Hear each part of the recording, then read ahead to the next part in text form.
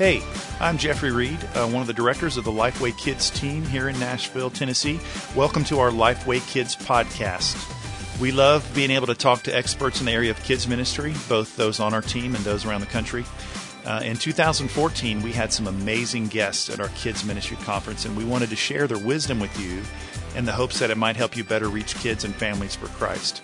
So here's an excerpt from one of our video casts done on the floor of the conference center in 2014.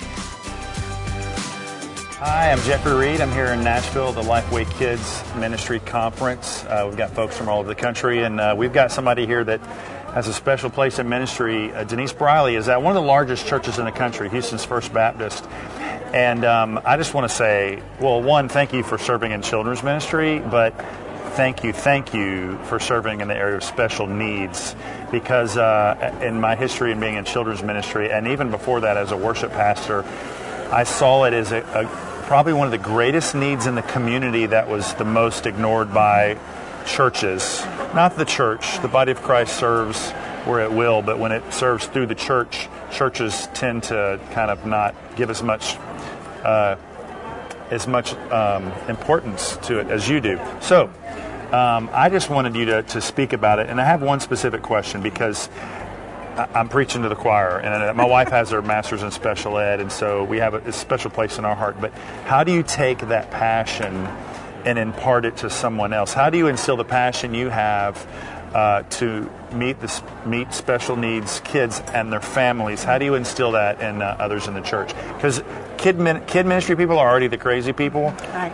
But people that understand the need to minister to special needs kids and families are crazy because they're like so passionate about it. So how do you take that and impart that to others? I just own that crazy. I am crazy. I love being on our children's ministry staff as a special needs coordinator. And so what I get to do is just model for our church and our volunteers what it should look like. I loved what you said yesterday about, it's about Jesus transforming the heart, not behavior modification. And so I was just a mom who had a special needs child many years ago, and churches would not welcome us. And so God used that. Now, our son would have been 30 years old. He's in heaven now.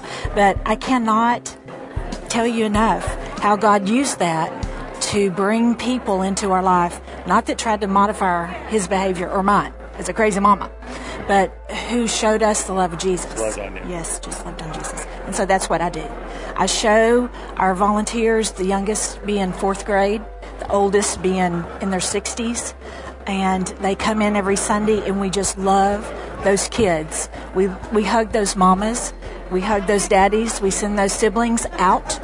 The kids are easy for us to take care of. It's us getting those families plugged into the regular, typical body of our church so that they can then know Jesus. And our kids, we're sharing the good news with them. And everybody comes back together at the end of the morning or the end of the evening loving Jesus more. And God, he takes care of the rest. He really does. I think most KidMin leaders have had this happen to them, where a wide-eyed parent walks up, and you can tell sometimes it's a special needs kid, and they walk up and then they leave. You can tell they're like, I just need a few minutes by myself, and they don't give you directions, and you're like, they're left at your doorstep. That's right. How does that change when they see you love on their kids and then love on them, and they feel describe that, because I know that's a turning point for a lot of parents that God loves me and he's loving me through this church. I think I tell the moms, this happened Sunday. Mom comes in and she's scared to death. The greeter brings her up and says, here's Miss Denise, here's her team. And I'm like, let's take her to her class, and then you and I will talk. I'll hug that mom, and I'm just like, breathe. We got this. And Mom comes back. She's like, do I need to come back every 5 minutes? I said, no, you come back at the end of the service.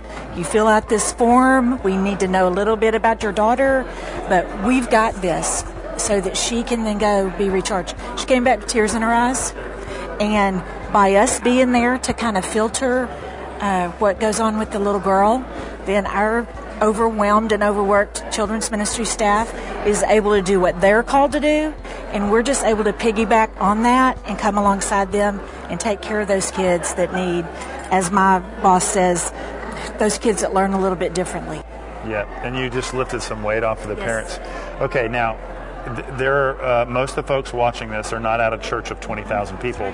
And so what would you say to a Kidmin leader? They may be at a small church of 50 or even a church of 1,000 sometimes has a hard time managing. So how would you advise them to manage that Sunday when a family shows up?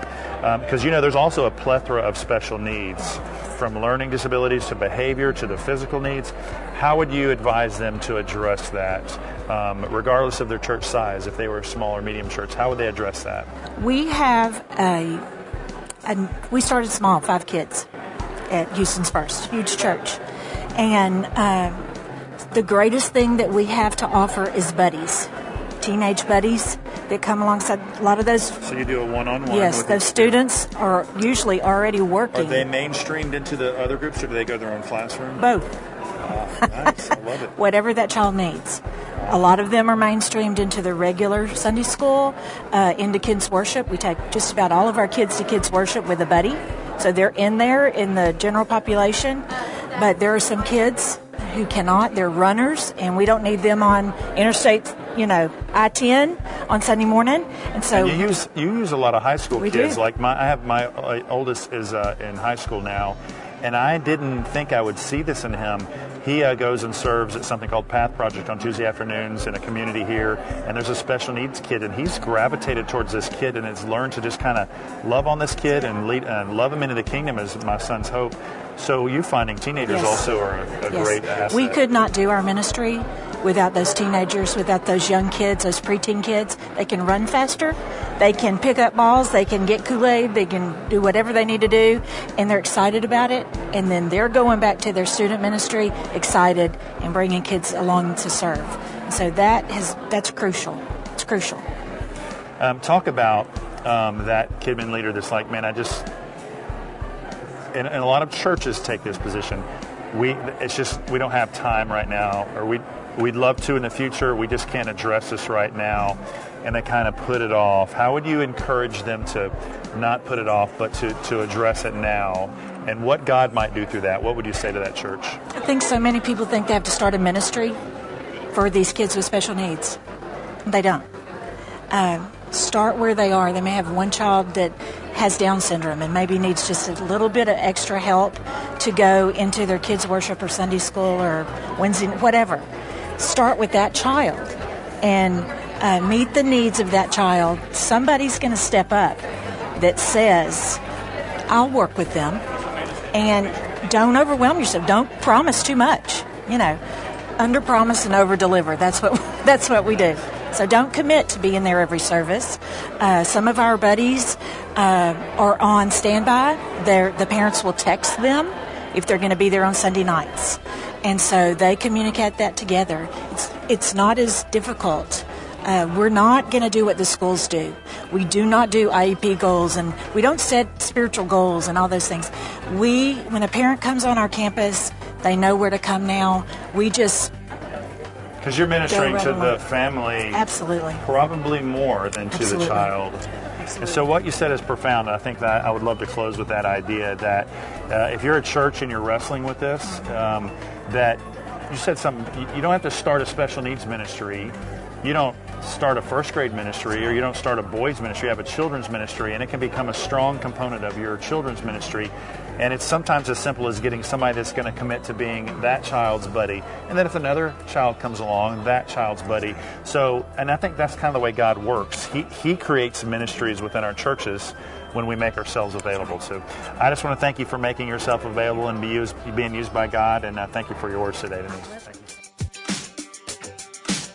Thanks so much for listening. This is Jeffrey Reed with the Lifeway Kids team here in Nashville, hoping that God will use you in ways bigger than you can imagine to reach more kids and families than you ever thought possible with the hope of Jesus Christ. Take care.